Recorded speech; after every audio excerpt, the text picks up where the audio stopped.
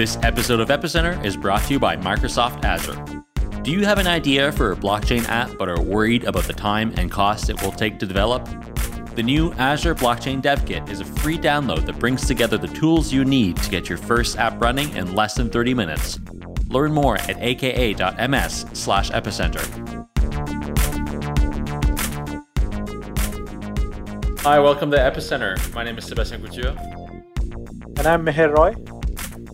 Hey, Meher, welcome back. Good to be back. Yeah, I'm sure everybody will be very happy to have you back on the podcast.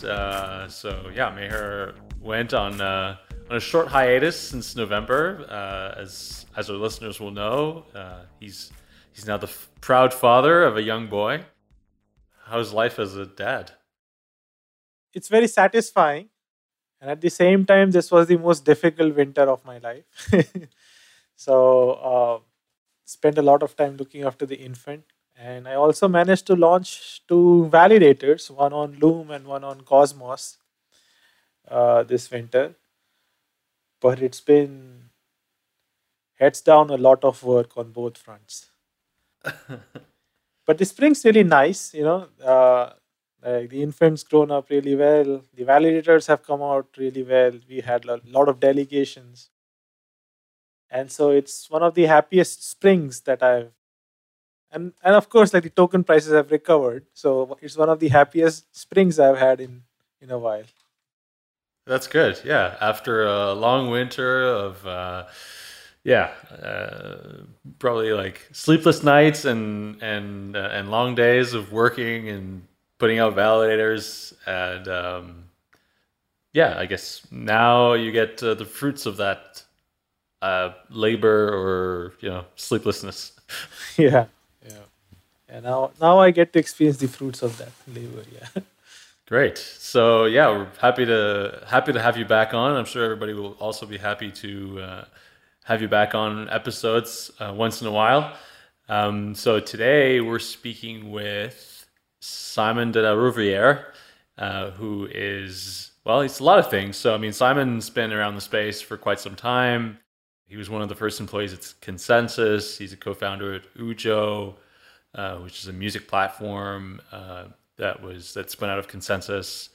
Simon has been doing a lot of writing over the years about all kinds of things. In the early days, in like 2014, he was writing about Bitcoin, and more recently has been doing a lot of writing around tokens. Also was one of the people who was part of the original spec of the ERC20 tokens. So he's been doing a lot of work about a lot of thinking around tokens for quite some time, and more recently has been writing and speaking a lot about token curated registries and continuous organizations and all kinds of topics that kind of gravitate around token curated registries.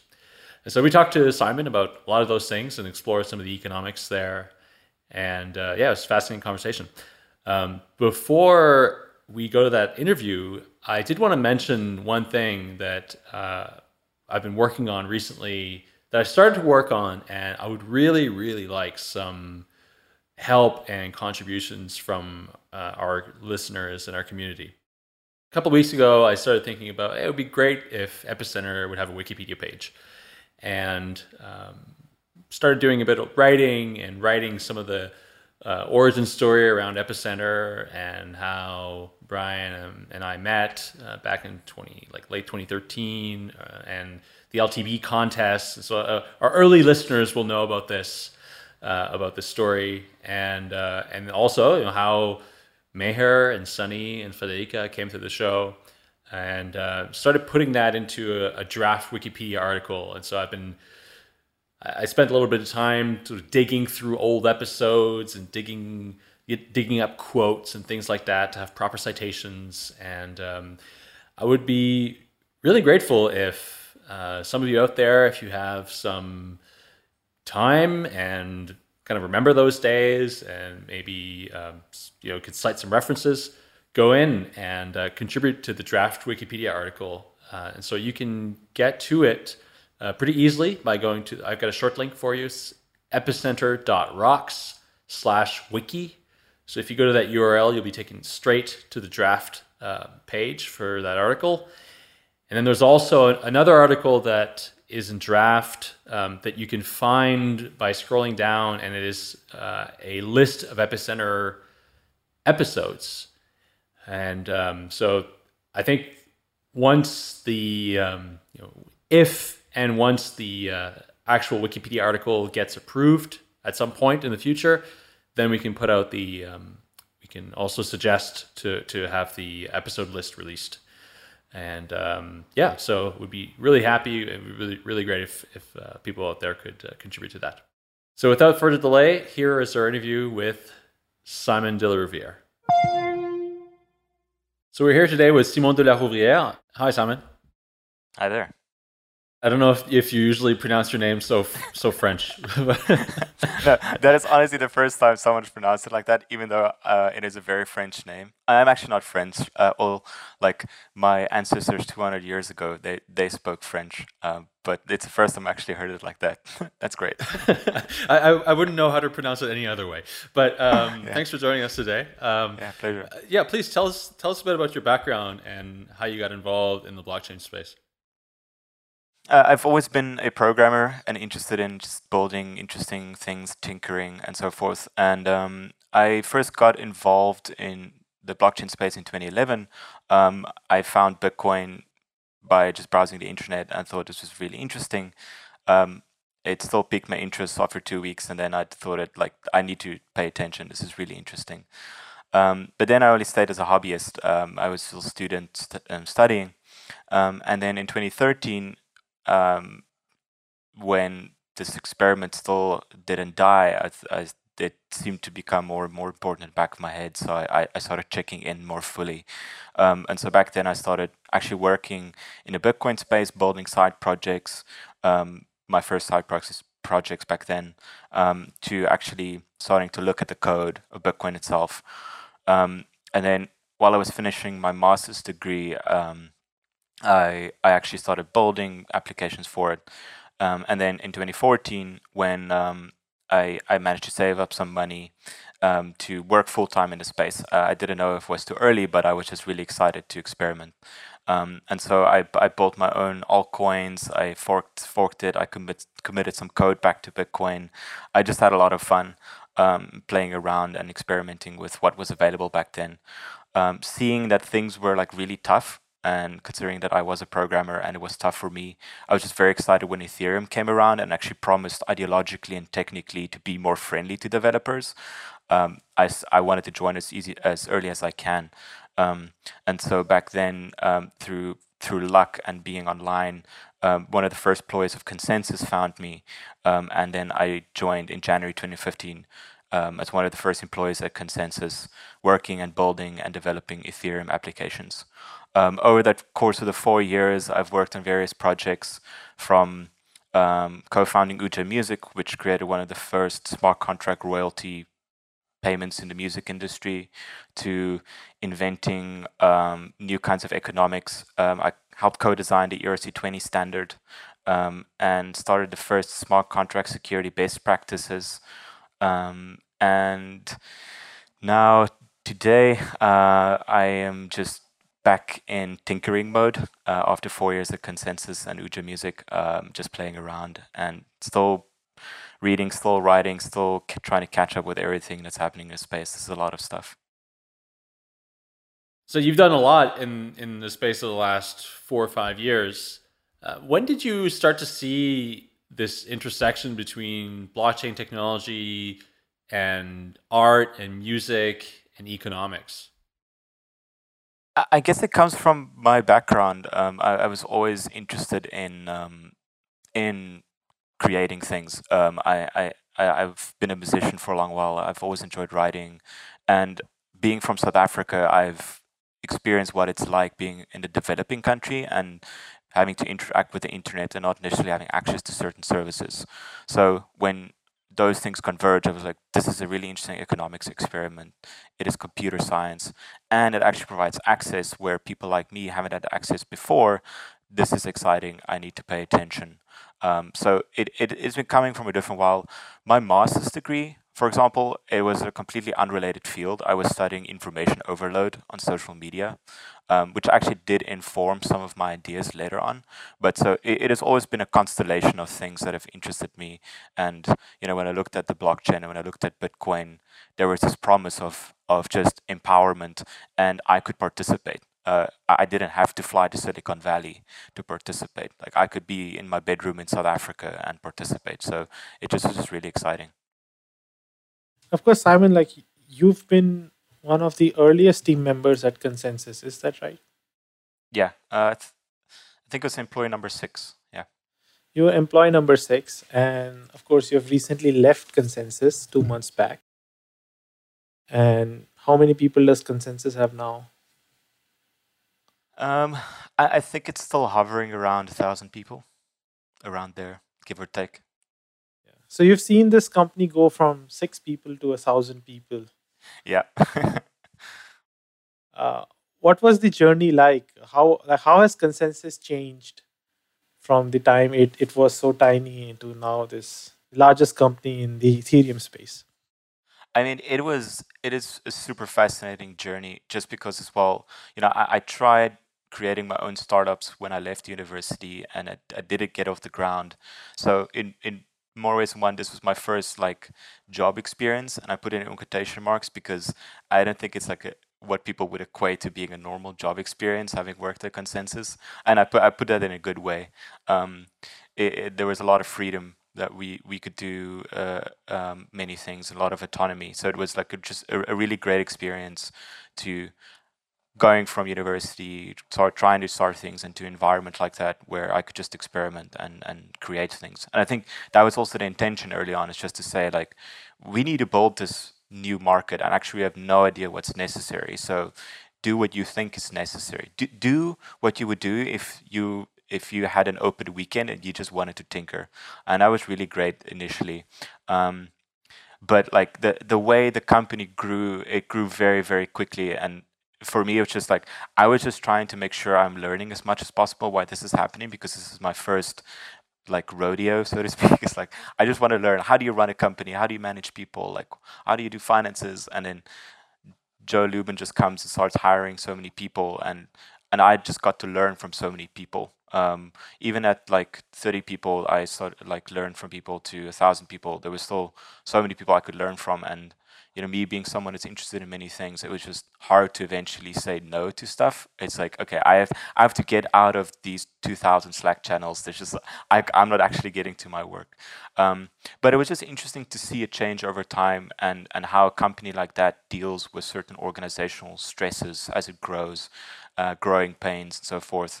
That ended up being valuable lessons. But it was a journey I wouldn't. It was definitely one of the best experiences I've had so far in my life, for sure, to be a part of that. So during this journey, you co-founded Ujo Music, and of course, Ujo started off as the project that sought to change the way like royalties are split up when an artist creates a piece of music and ultimately is distributed. So give a sense of Ujo's journey. What was the original plan, what you ended up building, and where that startup is at today? Yeah. So early on at Consensus, there was just this sense of sort of Cambrian explosion of possibility. It's like there's so much to explore. We have to try everything. And so a lot of the early projects were just because it was people initially interested in these things. Like Truffle was started by Tom Coulter because he wanted to build an Ethereum dApp and he felt it sucked, so he started Truffle. Same for me. I'm a musician. I always looked at the problems of musicians, and back then there was another guy that also joined the team, Phil Barry, and we looked at the music industry and realized there's opportunity here. And one Imogen Heap at that time started seeing the same promise, and we got in touch with her and said, like, look, let's do something. Let's create this experiment just to prove that it's possible. And so we got working, built the prototype in 2 months. And back then, I think October 2015, this was one of the first dApps that came out. And so, we even had to experiment with user experience. We had like a light wallet, like MetaMask didn't exist back then, and we weren't going to tell people to go use Mist or sync their own nodes and whatever. So we had to run our own nodes and keep everything running. It was one of the first oracles because we had to put the Ethereum US dollar price as well in there. So it was a fun experiment. Later on, she didn't end up selling any of the ethers she made because it's like $1 was 1 ether, and she sold like a bunch of songs at $1, which actually those funds went into actually supporting her recent tour, which is great news for us because like at least we helped one artist make a living.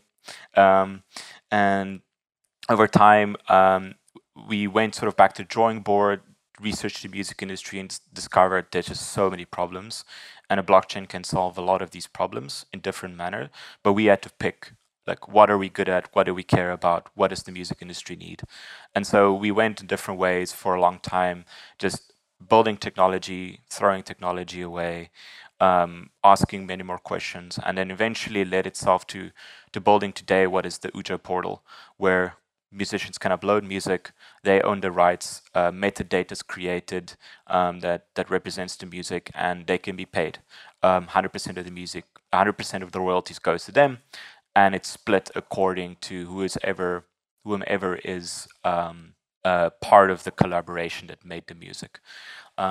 So that's been the course over the past few years in Ujo. I think the hardest thing just have been getting the music industry really likes the blockchain, but it's actually really hard in practice to like get people on board, and that's been just the hardest thing.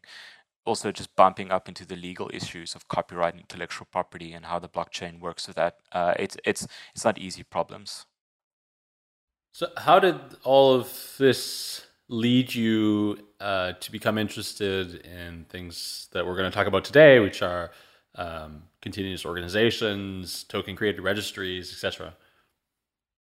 I mean, for me, I saw Ujo Music and curation markets and all these new kind of crypto economic models as two ways to solve the same problem, or two different ways to solve the same problem, and that is, I was always focused on like the creator. How do we ensure that people can continue creating the things they create, and like, are there transaction costs we can reduce? Are there new ways to build new economic models, to build more things, to create more things, and to create communities around these things? So Ujo Music was on the one hand a way to do that in the music industry, to say, how are we reducing the transaction costs for musicians to make a living, reduce the cost of licensing, reduce the cost of the metadata problem in the music industry. And then the other side is the curation markets, which is, let's create new economies. Let's allow people to do things, new things in new ways. And that's how it was always like a tennis match between the two for me. It's like some days I would spend more time thinking about curation markets. Some days I would spend more time about the real problems in the music industry. So that it happened in parallel. So of course, over the past 3 or 4 years, I've followed your blog, and your blog pioneered a lot of ideas that ultimately many teams picked up on, and they built their projects based on their ideas. Right. The first idea was the idea of a bonding curve. The second was the idea of a curation market.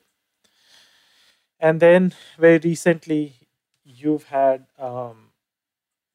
ideas around how artists can create artworks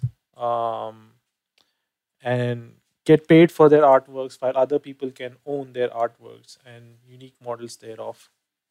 So it would be interesting for us to go into kind of your journey making all of these inventions and trying to get a sense of what these inventions solve and where you found practical success with these inventions. So maybe the first thing we could start with is the idea of the bonding curve. And could you explain to us what a bonding curve is and what kind of economic interaction it seeks to be? Yeah, sure. I've tried this a few times before, and it's always an experiment to also explain it in new different ways. So let me give this a go. A bonding curve is essentially it stems from the desire to create a continuous token model as opposed to an ICO. So if people want a token for a specific purpose, a smart contract is the automatic pricing and the provider of liquidity. And so how it works is if you have 1 Ether, you bond it into the smart contract, and based on the current price that the smart contract sets in a hard-coded manner, it would mint a new token. And this, which is why it's called the bonding curve, because it would generally change based on the supply of the tokens in circulation. That's why it looks like a curve. It could either be linear, exponential, or logarithmic.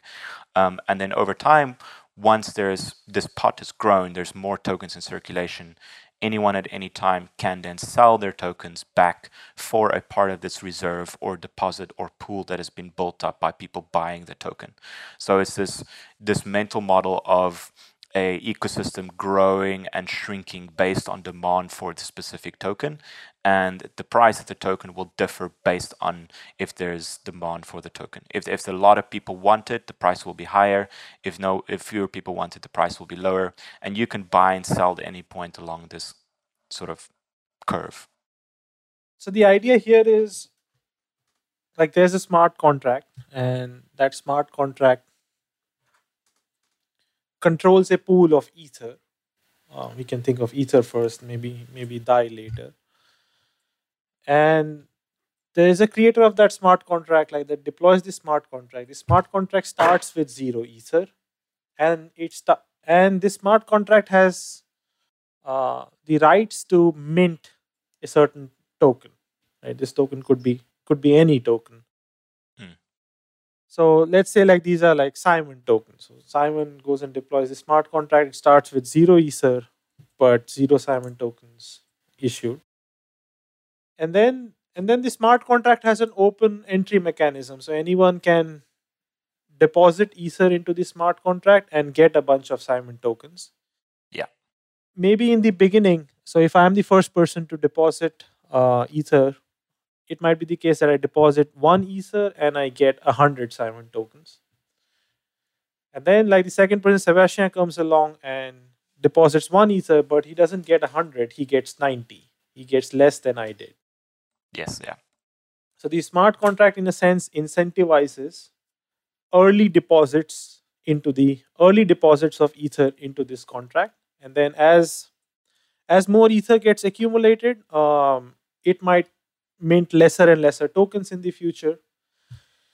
And this idea that the number of tokens minted per ether depends on the total number of ether inside that contract. So you can plot these two things, and that is a mathematical curve, which is why you call this a bonding curve. Yeah. So essentially, like, you can see that this is a smart contract that will end up accumulating ether and then issuing a bunch of project tokens. When I saw this model in the first time, my fundamental question was, like, as a person wanting to create a token, I usually want access to the ether that got collected, right? Like, normally if you look at an ICO, right? Cosmos project did an ICO. Yeah. So they collected a bunch of ether, they gave out tokens, but then they want to use this ether in order to build some system. Mm-hmm. But, like, this bonding curve design that you came up with didn't have this other mechanism. There wasn't a central team that was collecting the ether and channeling it towards the development of some system. Why remove that aspect? Initially, especially the early designs, was around just finding a way for people to commit to some cost, in this case the opportunity cost to lock up your ether, for minting some token that represents a community of value. And it depends what the token will be used for. The initial example that I had was people would take this token and then stake this token into information, and thus create a curation market. As in, like, you would be able to create topic tokens, like, you know, Ethereum as a topic, or football as a topic, or gardening as a topic and whatever, but it was just a way to price how valuable the information was. And so it wasn't necessary to develop anything. It wasn't necessary that the funds would need to be used for investing in infrastructure or investing in people or be used in any other manner besides just a commitment scheme. Like, I'm undergoing opportunity costs, and that is a signal to the rest of community that I want to put some value where I want it to be, and it's a pricing mechanism to do that. So initially it was just that the pool would be just that, that the money would not never flow out for additional purposes, but there has been people that have been building alternative designs where the ether doesn't just stay in there. It can become fungible outside of that pool. This episode of Epicenter is brought to you by Microsoft and the Azure Blockchain Workbench. Getting your blockchain from the whiteboard to production can be a big undertaking. And something as simple as connecting your blockchain to IoT devices or existing ERP systems is a project in itself. Well, the folks at Microsoft have you covered. You already know about the Azure Blockchain Workbench and how easy it makes bootstrapping your blockchain network pre-configured with all the cloud services you need for your enterprise app. Their new development kit is the IFTTT for blockchains. Suppose you want to collect data from someone in a remote location via SMS and have that data packaged in a transaction for your Hyperledger Fabric blockchain. The development kit allows you to build this integration in just a few steps in a simple drag and drop interface. Here's another great example. Perhaps you're an institution working with Ethereum and rely on CSV files sent by email. One click in the dev kit and you can parse these files and have the data embedded in transactions. Whatever you're working with, the dev kit can read, transform, and act on the data. To learn more and to build your first application in less than 30 minutes, visit aka.ms/epicenter. And be sure to follow them on Twitter at MSFT Blockchain. We'd like to thank Microsoft and Azure for their support of Epicenter. In some senses, like when you look at many societies, like societies, cults, religions, there are many times that these societies have, like entry costs.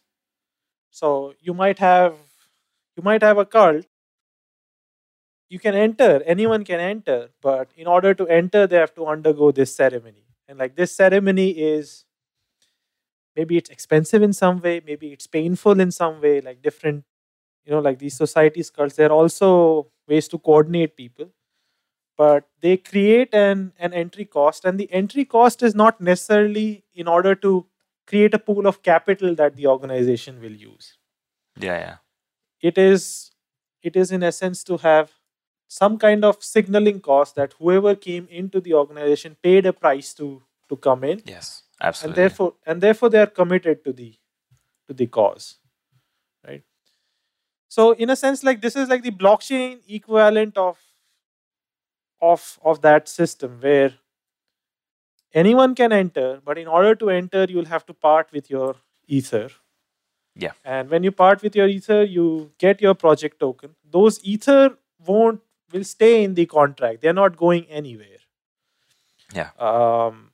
And you can see that on the blockchain that the ether are right there. You have certainty over that. So this is sort of an entry mechanism. Then what's the exit mechanism? How do I exit this group of people? It depends again. Like in the sort of most simplest version of a token bonding curve is you can exit at any time. Like, because there's always a pool of collateral in the smart contract, and if the price is 0, there's 0 collateral. But when the price is 100, there might be 100 ether in there, or 20 ether or 30 ether. It depends on obviously the supply curve.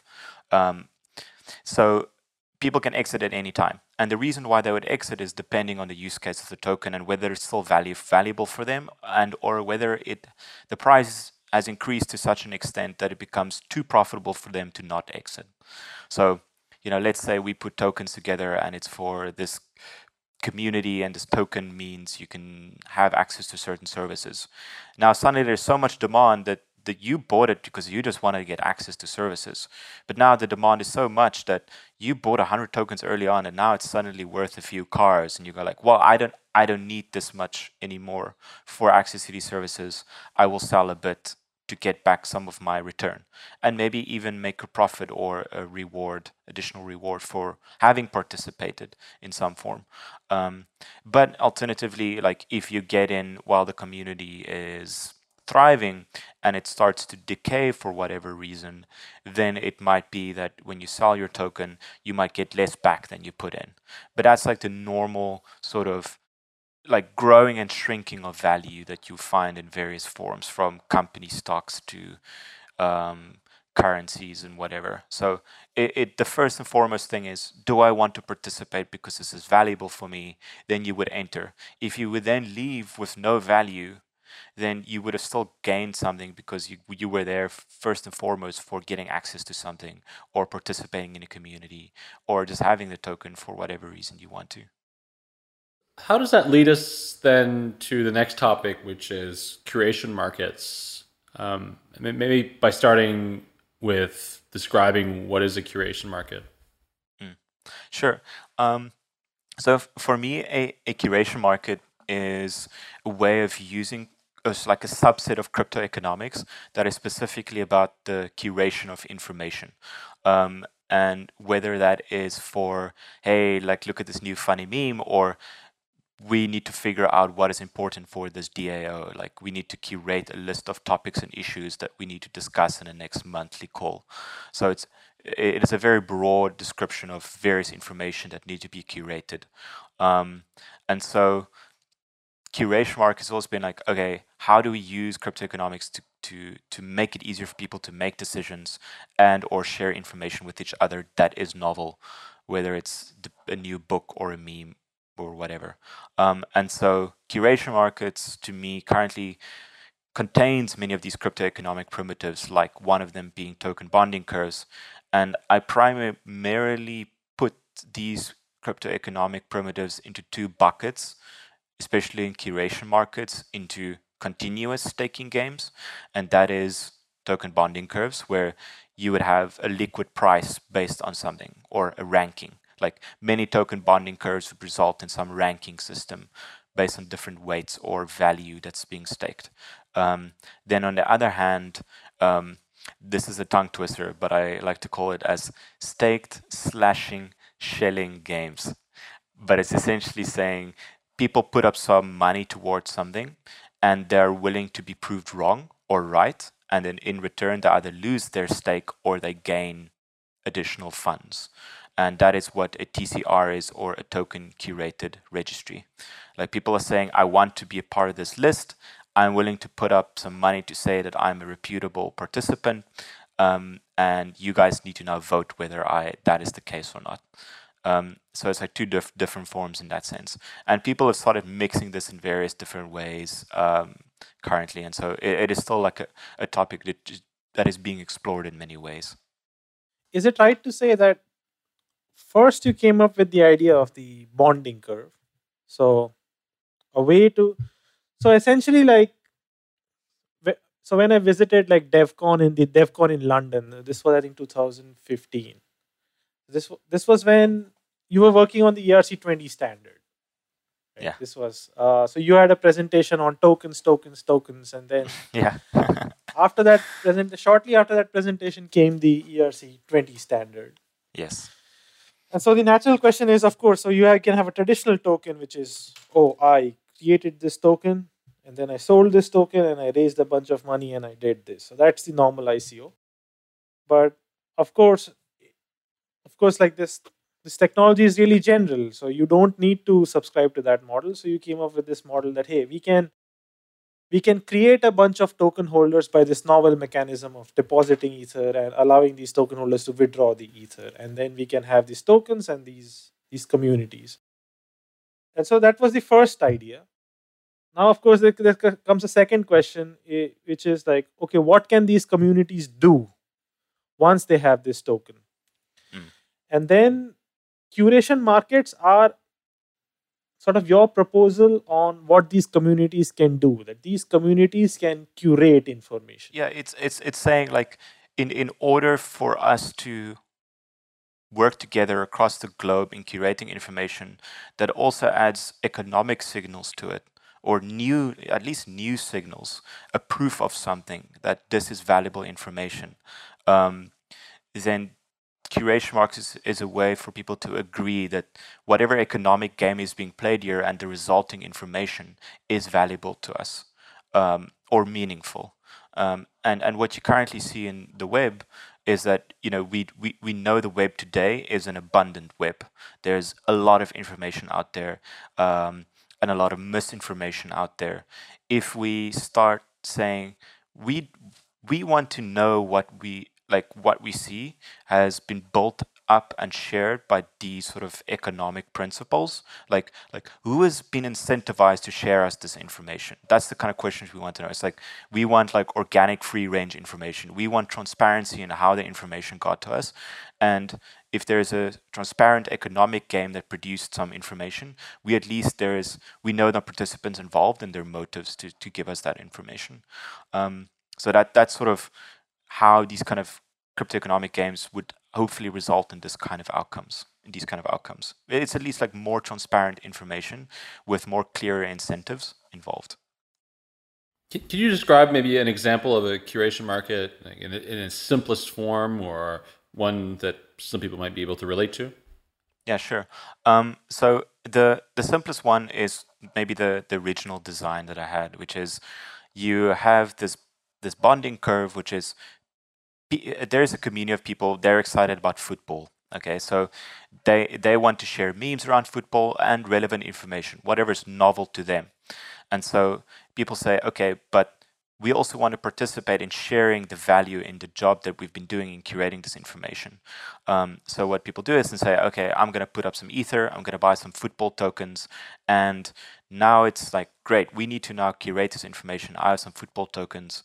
Then you can take those football tokens and stake it to a item, a link that, look at this great goal that happened this weekend by this Premier League match. If more people stake to that link, the higher it is in this list, and thus it is a novel information that you think is relevant to that community. And if the information is curated well, it will attract more participants that want to participate, because you're also creating a community at the same time, where when you have a football token, it is a signal to say, I care about this topic. And if it's like, if you go to a music concert, the cost to buy a ticket is already a way for you to start having conversations with people there, because you know what the topic will be about. Hey man, have you listened to the new album? So that's the kind of process that is put online in a way for a community to interact with each other. So over time, this list will change up and down. It's like if you were able to add economic incentives to Reddit, that's some of the earliest designs. Okay, I was just going to say that kind of looks a little bit like Reddit in the way that popular content kind of rises to the top. So I guess this is sort of related, but you've described, you've talked about curation markets and its relevance to memes quite a bit in your writing. Can you elaborate on why you think these two concepts are somehow intertwined? Just to preface, when I used the word memes originally, it was to reference it to the original definition of the word, which is to just represent a cultural unit of information. So it is basically all encapsulated information, like just words and ideas and things. But obviously memes as we know them became to be known as like dank internet memes, like the funny dogs and whatnot. So speaking to that, it is when we look at the way people are sharing information now today, there is this feeling of there being this, quote unquote, a curation market for meme, or a meme market. There would be memes that are suddenly popular and then go away. It's in essence like people are trading memes, so to speak. But it would be interesting if there was just a way in which people can actually make a return on actually contributing to this commons. Like, we're all sharing these memes, and if you make a funny meme, yes, you might get a few retweets on Twitter, but that's about it. But you actually contributed some good to people's lives by making a viral internet meme.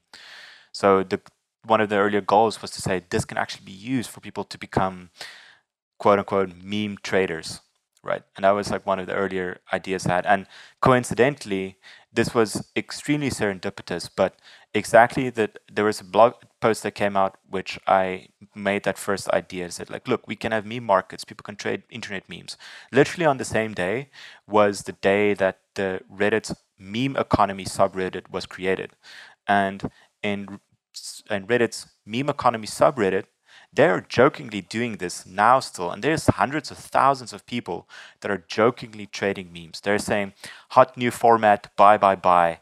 It's like hot new Elon memes coming out. This is going to be the stock of the summer, and it's going, oh no, like sell the Joe Biden memes. It's not cool anymore.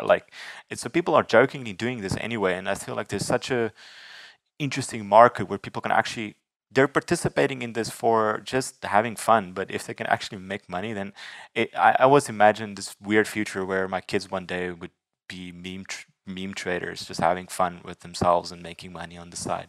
But that's part of that vision, was something like that. And there was a team that actually built a version of it. It was called Meme Lords. It is live on Rinkeby. And people have been trading memes on there, having fun. I'm not sure how much it's used now, but I've been poking the team to put it live to mainnet, so we can actually see what the economics looks like in practice. Don't you worry that a mechanism like that will, in the end, become gamed? Because so when like you created the football tokens, right? Maybe initially the people that enter, they will be the people that are actually interested in football tokens, because right now the community doesn't exist, and maybe initially the curation is really is valuable. But once there is this financial incentive, hey, I can enter and I can curate, and then one day more people will enter, and then because more people will enter, the sort of price will rise. The price of a football token will rise, and I'll have a bunch of football tokens, and I can burn them, and I can exit, and I can make a few ether. Yeah. Doesn't this start to attract the kind of person that you don't want, like the person that's there in order to make a bunch of ether, not really curate really good information on football? Yeah, absolutely. In its simplest forms, I think there's a lot of possibility for participants to get involved that aren't necessarily aligned with the goals of the experiment or the community. You can have like rampant speculation, just ruining the community and its value that it's created amongst each other. People will absolutely be fleeced out of money if just those simple versions exist. Especially if people don't necessarily understand what they're getting themselves into. There's definitely ripe and possible for people to be exploited in various ways. And I think a lot of the research since these original ideas were published were, okay, how do we mitigate some of this? Like, how do we avoid rampant speculation, but still having the value of buying in, participating? For example, the Ocean Protocol team recently published stuff on how to do short selling on bonding curves, which would allow just the price volatility to be mitigated somewhat. So that's one solution. So there's different ways people have come forth to combat this.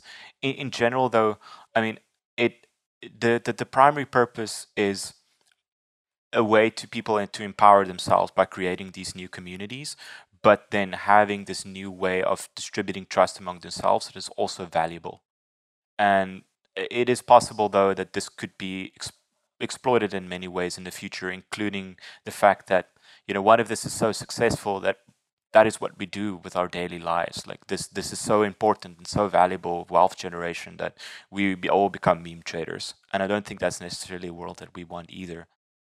I do also think, though, that yes, although some of these ideas are exploitable in some sense, I think it's important to understand the scale of what's necessary or what should be involved. Like Vitalik recently published actually a blog post on collusion and bribing in these kind of curation market games, which absolutely exists. He made a very good blog post. But I think what's important to consider is um, to what extent are we going to scale these things? If you're going to have an economy of football tokens that is worth billions, you're absolutely going to attract people that's going to exploit the economics. But if it's a bunch of people, like 2,000 people across the world, that is working together to create this community of value for amongst themselves, the economics doesn't have to be so foolproof. And we've seen that that's the case in blockchain in general. There's a lot of cryptocurrency projects out there that don't need the security of Bitcoin mining, but they still provide value for themselves. So it doesn't have to be foolproof, it just has to be good enough.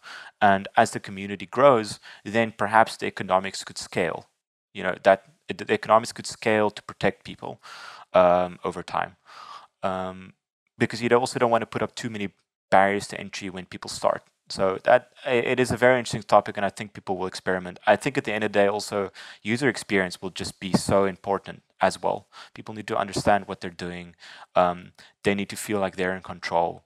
They're empowered, and that is still an open blank canvas that people need to work on. So yeah. So essentially, like I'm able to visualize how this would look like. So to me, the ultimate end user product is something like a Reddit. So right now we have all of these Reddits on these different topics, and Reddit really doesn't have an economic mechanism. If I'm a Reddit user, I can go and upvote stuff in any subreddit. Yeah. And ultimately, like, people upvote in these subreddits, and it uses these upvotes in order to have a list of interesting content items. Other people go and see these content items. So the difference here would be, if there's a particular curation market. So the curation market is like a subreddit. It's a football curation market. If I actually want my upvote to matter, then I must deposit Ether, get these football tokens, and then upvote. And somehow the strength of my upvote is linked to the number of football tokens I have. And then there are other people with these football tokens, and their all of their upvotes with these differing strengths are used to populate the Reddit. And so you can have football tokens, you can have basketball tokens, you can have like thousands of these tokens, and you can power a decentralized Reddit that way. So if I am a user, like let's say I'm interested in football, there are a couple of different utilities for me. The first utility would be, I can get football tokens right now, and if the community of football tokens grows, I can exit at a later point in time and I can make money. That's one kind of utility. Yeah. Second kind of utility is the belongingness to a community. Absolutely. So we all have these football tokens, and we are curating this football Reddit together. The third, of course, is, if I'm also producing content related to football, I would want my content to be prominent in this football Reddit. So therefore, if I'm a content producer, I want some football tokens, so I'm able to effectively advertise my content into this subreddit. Yeah. So effectively, this interaction of depositing Ether, getting football tokens, satisfies these desires of mine, which is why, and if there are many people that have these desires, then actually a design like that could run. This design has been around for 2 years, yet we don't have a Reddit-like product that works that way. What do you think is the chasm? Why does it not happen? Well, I mean, the closest one would be to say, like, let's look at Steemit, because it also has this economy where you're putting up it's this curation game with token economics involved, but it is not community specific, and I think that's the difference. I think the biggest thing is that for example, why I haven't personally tried it is just because, like, there's just like a lot of variation of the ideas, and currently I just enjoy exploring what's possible. and writing and researching still. I think user experience is hard. It's going to be hard for people to understand what's going on, and whether it's meaningful to use the blockchain in this manner. So there's a lot of open-ended questions. I think the closest one is Slava's Relevant. Relevant is an application which is similar to this, where you have this prediction game using bonding curves on posts, but they have one thing which mitigates somewhat the speculation, which is there is a concept of reputation. So if you have been an active participant, then as far as I understand it, your reputation would also affect the ranking of the posts along with its sort of economic weighting, or at least it would support each other. So I think it's just early days currently for people to experiment with this. When these ideas were first created, the interesting response was that seeing that actually a lot of people were more focused on just these concepts being used at a protocol level rather than a user-facing level at this stage. That's why it's like a core part of, say, Ocean Protocol or other projects using this. In essence, it might be some form of economics that just disappears from the user. As in, you would just be interacting on Reddit, you wouldn't know what's happening, but you put up some funds and it has been buying and selling stuff for you. And if you've been producing value for people, then you would just find that your wallet has increased. You've made some money. So it will depend. I think we'll still see how it works in the future. Earlier, you mentioned token curated registries. Let's dive into that a little bit. So, I think it's a better term than a stake slashing shelling game. It's actually much easier to say. So let's focus on the TCRs for a little bit and describe, because I that kind of describes it, like the stake slashing selling game. Of course, like you obviously understand what's happening here, but let's dive in a little deeper. So I mean, the token curated registries. When I first read the paper from Amin, Mike, and James, it was very interesting to me because me working on my own set of ideas around curation markets at the time, saw this and realized, whoa, hang on. I think the space is much broader than what I've just been thinking on. Like we can do a lot of different games and permutations to produce valuable or novel information for whomever is interested. But for those who don't know, token curated registry is a primarily a sort of binary information game, which is you apply to be part of a list, and the current list participants, its token holders, would then either vote for you to be in or out. And in order for you to be in and remain in, you have to put up a deposit in that list's tokens. And the participants that are doing the voting would be rewarded for voting correctly, or correctly meaning which way the vote will go. So it's a simple curation game that ideally incentivizes people to accept valuable participants for the specific list, because there will be consumers of this list who would want to look at it and get some value from it, like the top restaurants in a city, or a list of reputable publishers like an ad chain, or in civil its case like a list of ethical newsrooms.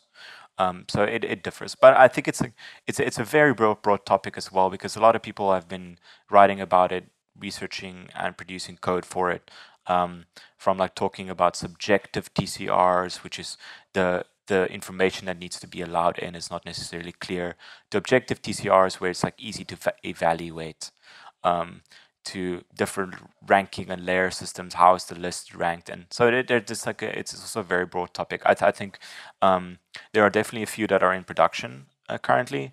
So it's just interesting to see what's being used and how it's being used currently. I think it's just you have now this open economy that's happening, and just seeing how people are using it's very interesting. So could you describe then the different forms that token curated registries can take and the way that people are using them in applications? There are different ways and forms it can take. Primarily, people have experimented in ways in how the voting happens. It's like if you want to be an applicant, how are people going to decide whether you should be allowed in or not? To also how the information is ranked once you're inside. There's different variations of that, but I don't think any of these have been implemented in a very, or like the more complicated versions haven't been implemented yet. I think only the sort of simpler versions have been, which is just you apply to be in and you're either in or you're out. There's no additional variation of it. So in Foam, they have a TCR for points of interest on the global map. So people say like, hey, I think, look here, here's the Brooklyn Bridge, or hey, look, it's Table Mountain. So it's a way to annotate a map and produce a valuable list as a result.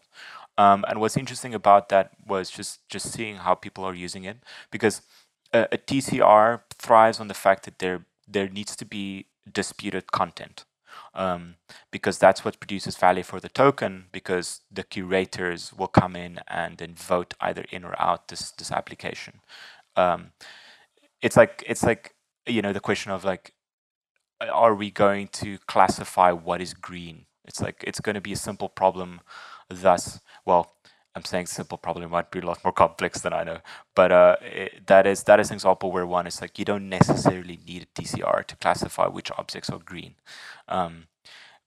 So it thrives on having disputed information. In the case of Foam, there's been interesting examples where there have been territorial disputes. So there was like an island between South Korea and Japan where there's been different Foam users which have said like, no, this is actually territory of Japan, and the other one says, no, it's actually territory of South Korea, and then there needs to be a dispute, and then the Foam token holders needed to vote which one is which. So it's quite interesting in that sense, where it's been used. That's interesting, and so I wanted to get to actual sort of applications of TCRs, and it's true that Foam. I mean, we had Foam on, I guess, probably about a year ago. That it constitutes this registry of points of interest that were curated by people. I never really thought of it that way until now, but it's so with regards to that Japan and South Korea example. That of course, that's counts as, I guess, a signal, but that doesn't actually solve the dispute over who owns the land. Like, marine tankers will solve that dispute if it comes down to it. Yeah. But I wanted to bring it back to an example that's kind of near to me, and so I use TripAdvisor quite a bit to figure out where I'm going to eat out, right? Like, so when I'm in a new city, or when I'm in any city pretty much, and I want to decide what restaurant I want to go to, I like trust TripAdvisor pretty much, not with my life, but I'm really picky about restaurants, and I definitely go to TripAdvisor to like make sure that my day doesn't end badly with regards to like my satisfaction towards a meal. So when I go there and I see like Jade Magic Walk in Frankfurt, I know that like that's going to be the best Chinese restaurant in Frankfurt, for instance, and I recommend that restaurant, by the way, to anyone who's in Frankfurt. So, but there's a whole other set of mechanisms that go into play into creating a highly successful list like TripAdvisor. So obviously there's the incentive mechanism for people to curate that list. And in the case of a centralized list, I think people shouldn't assume that there are no incentives. The incentive is the list itself. So if lists like TripAdvisor and Google Maps and like other such communities that have amassed like a large amount of people that are continuously improving the list exist, it's not because there are no incentives like monetarily. People want these things to exist, so they also want to participate. And I think there's this desire to participate in things and to sort of create this thing that people have. And I'm sure we could come up with other examples, but there's also the amount of money that has gone into marketing this list, and so all the venture capital that TripAdvisor has raised and invested in marketing and invested in outreach to restaurants and like all these different things. So, looking at Foam, it seems to be a similar type of example than to TripAdvisor. But I mean, I don't know how many users they have, but I doubt that would scale to that extent without that sort of like jolt of capital to bootstrap this network effect. Are token created lists relevant to this type of use case in the end? Is this sort of like where we should think that things will go, or are they more relevant for use cases that don't require such massive network effects, and maybe we just need sort of like signaling mechanisms, and maybe perhaps in the aggregate they form like some larger, higher level signal? On the surface, I think one could say like it makes sense, but I think there's a few things here that makes it a bit different, I think, and I think token curated registries are a fit for a different class of sort of lists, so to speak. And so in the case of something like TripAdvisor, I mean, like we can see, it exists, right? Like there didn't need to be additional incentives. Like you said, the list itself is the reason why people are willing to contribute their time and effort to do reviews. They get benefit from it, and we participate in sharing our reviews about certain places. So there's an existing set of benefits that make this work already in the same way that Wikipedia also works. I think in a context of list for reviews, like restaurants or places or travel related things, I think the value where a decentralized list could be meaningful is that there's not necessarily confidence that this list would always remain reputable. So in the case of TripAdvisor and other rating systems, we know that there are people that have built bots to submit reviews that does sort of produce a more or poison the list in some sense. So we do know that we could see these things and relatively trust it good enough that it's okay, but we're not 100% sure whether we should trust it fully. And so for now, it's good enough. It's good enough. But the problem is when it potentially start deteriorating, and then there is no other list. Like we have to go then reinvent, and there's like a large social cost involved because this list was maintained by a centralized entity.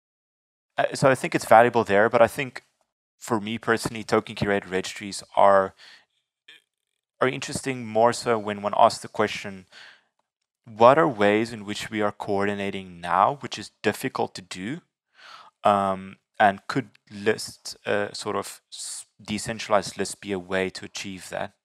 So I think token curated registries in a new set of applications is what's going to be more interesting, because the way I see it is building lists for something is a form of self-regulation. Like we are curating lists for value for us, and thus we're saying these are better than others. So we're saying these restaurants are good, these are not. Thus we're kind of like self-regulating our worldview. So, but self-regulation works. We know that is the case, but it stops working when the economy is too big. It's like the economy for that list becomes too big. And that's where we're in this weird chasm where it's like we can't properly self-regulate on certain things. Thus, we kind of like ask the government or nation states to help us regulate those class of problems, which is harder for people to self-regulate on, just because becomes easier for capture, easier to bribe, because the economy is different. So it's like it's a set of problems which exist between self-regulation and the nation state. Like everywhere in between, I think TCRs could be valuable. Because the one thing is, well, TCRs work in anonymity. Like you don't have to say who the token holders are. So whatever those class of problems are, I think is interesting. And the jury is out for me, whether there are actually those kind of problems or not. And I think that to me is the more interesting space to explore. Like what are ways in which it's difficult to coordinate now to create lists that we think could be valuable here?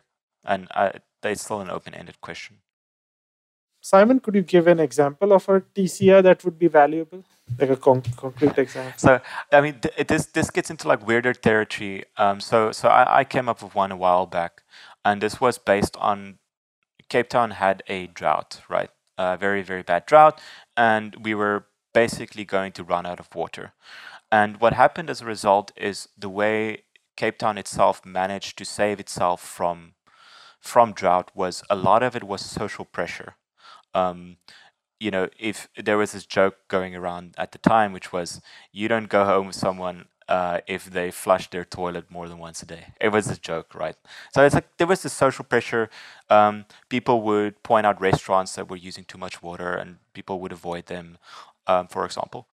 But one way that was helped was because there were additional metrics or additional measures that were put in to also mitigate it, which is the city of Cape Town started introducing much higher water tariffs. So it became more costly just to consume water. So there were like different things that was done to ensure that it didn't get there. So one way to do this was like, what if there wasn't any sort of self-regulation happening, and there wasn't any government that started increasing rates and tariffs and or water rationing? Then what would we have done? And one way to do this is say, you start making it profitable for people to behave in a way that is beneficial for that people, that is hard to coordinate on. And that's like tragedy of the commons type problems. Like you're saying to people, look, don't overuse the commons that we all use for our cows to graze on. And so the concept of like something like water supply being scarce is, you tell people, look, if you are in a TCR, you can get this label that tells you that you are a valuable person in the community that saves water. But the community needs to validate that. They need to go like, Simon is using water fine. Like we believe that is the case. But if it's tied to a bonding curve, it means that if there's more incentive for people to protect the scarce resource, the price would go up. So the price of the label would go up more and more as the more valuable it becomes to protect the scarce resource. So there would be this interplay where people would say, we're using the commons now because it's cheap to use the commons. But now that the supply of the commons have decreased such that it's expensive, we need to now protect the commons. And so you have this counterweight, which is a label, which a reputational label becomes more valuable, which classifies people as good commons users. And so there's always this market, this interplay between people saying, I need to be a part of this TCR that labels me as a valuable participant. And if I actually do this in a manner that is an early adopter of environmental measures to protect the environment, then I will actually make a profit. I can make a profit from being good to the commons. And so I don't have to give up my profits from using the commons. I can actually get a profit from becoming a part of a game that makes it profitable to be a part of a people that's protecting the commons. And so that is the class of problems where it's like, it's not self-regulation, because self-regulation doesn't stop the person from going and just getting some water, but you're making it profitable for people to protect the commons.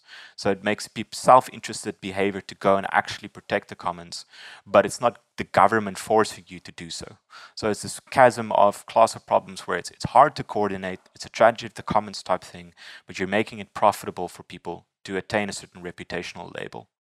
But obviously, like there's still so many questions about an idea like that, like whether it's actually doable in practice or not. But that is the sort of direction of thinking that I was, when I think about those class of problems, like what are things that is hard to coordinate on that is not self-regulation and it's not the government doing it. And that is where economic coordination can become useful, where you're building these new kind of crypto-economic coordination tools. That's a very interesting example. So essentially, there's this TCR. There are the curators of the TCR. So what is the registry here? The registry is a list of people that consume water wisely or something like that. Yes, yeah. That's the list. And there's a group of people that's making the list. And entry to that group of people is determined by this bonding curve, this idea we covered previously. Yes, yeah. So like you have to buy some water-wise tokens to be able to apply to be a part of this TCR. And so if you're going to be late to be regarded as someone that's water-wise, it's going to be very costly for you as well. So if you're an early adopter of being water-wise and you think this community is valuable, you would apply early on to show this reputational label to others. And so that's why it becomes, you make it a profitable action when it's necessary to have that label. it is sort of what you're doing is like you're creating basically very strong shelling points for people that is out of a local maximum or local minimum where people are caught in. You know, it's like saying like, look, you don't have to coordinate around these things. There's actually new sort of way for us to coordinate that improves everyone's outcomes. So I care about being in that list, being waterwise, because there's a social payoff. Yeah. Right. So when I'm interacting with my friends and all, I can say that I am part of this list and I use self-regulation water. would work there when the community is small enough such that everyone knows everyone. Like then you don't need this game. But in a context like a city, like if I go to a restaurant and the restaurant says we only want water-wise patrons, right? I won't be able to prove to them that unless someone has graded me as a water-wise person. And so that's why this economic game is useful for ways beyond self-regulation. That's food for thought. Food for. So there are many implementations of TCRs, right? There's ad chain, there's things of foam, civil. Which implementation of TCR are you bullish about? Because of the fact that there is still sort of uncertainty about how this value is communicated. Like once you have a list that's produced, you actually have to go to people and say, hey, this is a usable list. Because like if you have the list of the best restaurants in the world, but no one's going to see it, it's not going to be valuable. So that's why it's hard sometimes to have like a list of reputable publishers in the context of ad chain, because you actually need advertisers to come look at this list and say, this is a great list of publishers. They won't defraud me, right? So there's not a economic, it's hard to measure the economic loop between the people consuming the list. So TCRs to me that actually have that economic loop in there, measurable in measurable ways, I think is more interesting. But those kind of TCRs happen more at the protocol level implementations. But I mean, Ocean originally had that as part of their white paper, like a very base level TCR, but I think they pulled it out. But otherwise, it's hard to know. I still think TCRs for like interesting community member management is a good way, because people would use the token to signal being a part of it. And I think that's one of the reasons why Foam is also sort of succeeding in their TCR, because it attracts a community of cartographers. And if you're a cartographer who has a Foam token and you meet another cartographer who has a Foam token, you're like, wow, let's be friends. Yeah. Before we wrap up, I wanted to talk about this experiment that you conducted recently called This Art is Always for Sale, or This Artwork is Always for Sale, rather. Can you tell us why you did this? What was the goal here? Like, what did you hope to achieve or learn with this experiment? Yeah. So, as you might have heard during the whole show so far, I've always been interested in creative arts and new economics. And a few months back, I read the book from Eric Posner and Glenn Weil on radical markets. And one of the proposals in there was around a novel way to look at property rights, and that is Harburger tax, which is essentially once you own an asset, you have to always specify a sale price. And on that specified sale price that you put, you have to pay some tax on it. So that means if you own the asset, you can put it up as a value of $5 bajillion or whatever, because then you have to pay tax on $5 bajillion. So that incentivizes people to price their assets in a more reasonable manner. But obviously the trade-off is anyone can buy it from you at any point in time. So that was like a very simple concept to me that was very interesting, which I thought could be used in new ways. So I did a lot of, wrote a long blog post on the usage of radical markets in the arts, which took some of these ideas and said, what if we could do this? What if we could do that? And one of them was, this artwork is always on sale. Became this artwork is always on sale. So the premise for me was just to say, here's an NFT, a collectible. It represents an artwork, and this artwork will always be on sale. And so the goal was just to say, hey, look, no one has experimented with this kind of property rights before on the blockchain, and the art market is notorious for being interesting and different, but it's also a very insular market. Like the art market is very sort of self-referential about themselves. That the idea of the art auction is very specific, and in this case, there is an always-on auction. There is no sort of Christie's that's going to put a auction for this artwork because it's always on sale. So that's one of the first ideas I had. Like, let me just put it out there, and the artwork itself would be self-referential to the fact that it's always on sale, just to prove a point. To just put this idea out there and say, let's see what people think. So I launched it about 20 days ago, and it's been interesting to see the response. The sale price started at 0, so I didn't put up some initial value. Someone bought it, set the price for $40. Someone bought it for $40, and it set the price at $16,000. Then someone bought it for $16,000, and then put up the price at $100. It's now still the same person valued at $130,000 about. So this artwork's always on sale, and it's currently valued at $130,000. Now, what the interesting thing about this is I have now been earning in perpetuity the past 20 days on this value that has been specified. So I've earned about like 2 Ether so like a few $100, just by the fact that this artwork is always on sale. So it's just an interesting way to think about collectibles, artwork, using blockchain and novel property rights, and then seeing what the world thinks about it, including the blockchain world, the art world. I've had art curators come to me and say, like, this is super interesting. People in the blockchain space have said it's quite interesting. And there's been a lot of discussions, good feedback, critique as well. I mean, this is not going to be for everyone, but it's just a new way to explore. What types of critiques have you received? I'm curious about that. I mean, it goes into general critique about the property model in general, which is like, you're not technically an owner. You're basically like renting the artwork and keeping it, and then anyone can just take it from you at any point in time at your specified sale price. So it brings into question whether this is a good model for art or not, especially digital art. This is not going to work for traditional art, like right. It would only work for something digital where the asset itself could be, where the value of the asset transferred, or the proprietary could be not the value, but the actual ownership of the asset could be transferred. Exactly. And so that's why I was like very explicit in the language that I used. I try to not use the word owner. I just use the word patron. And it's supposed to represent a patronage model, which is, while I'm holding the digital artwork, I'm actually supporting the artist at the same time. In this case, it's me. So it is supposed to represent sort of stewardship or patronage. And it would then allow the artist to also earn in perpetuity for the art that they have created in the past. And with it, I asked a lot of questions like, would this change the behavior between the collector and the artist?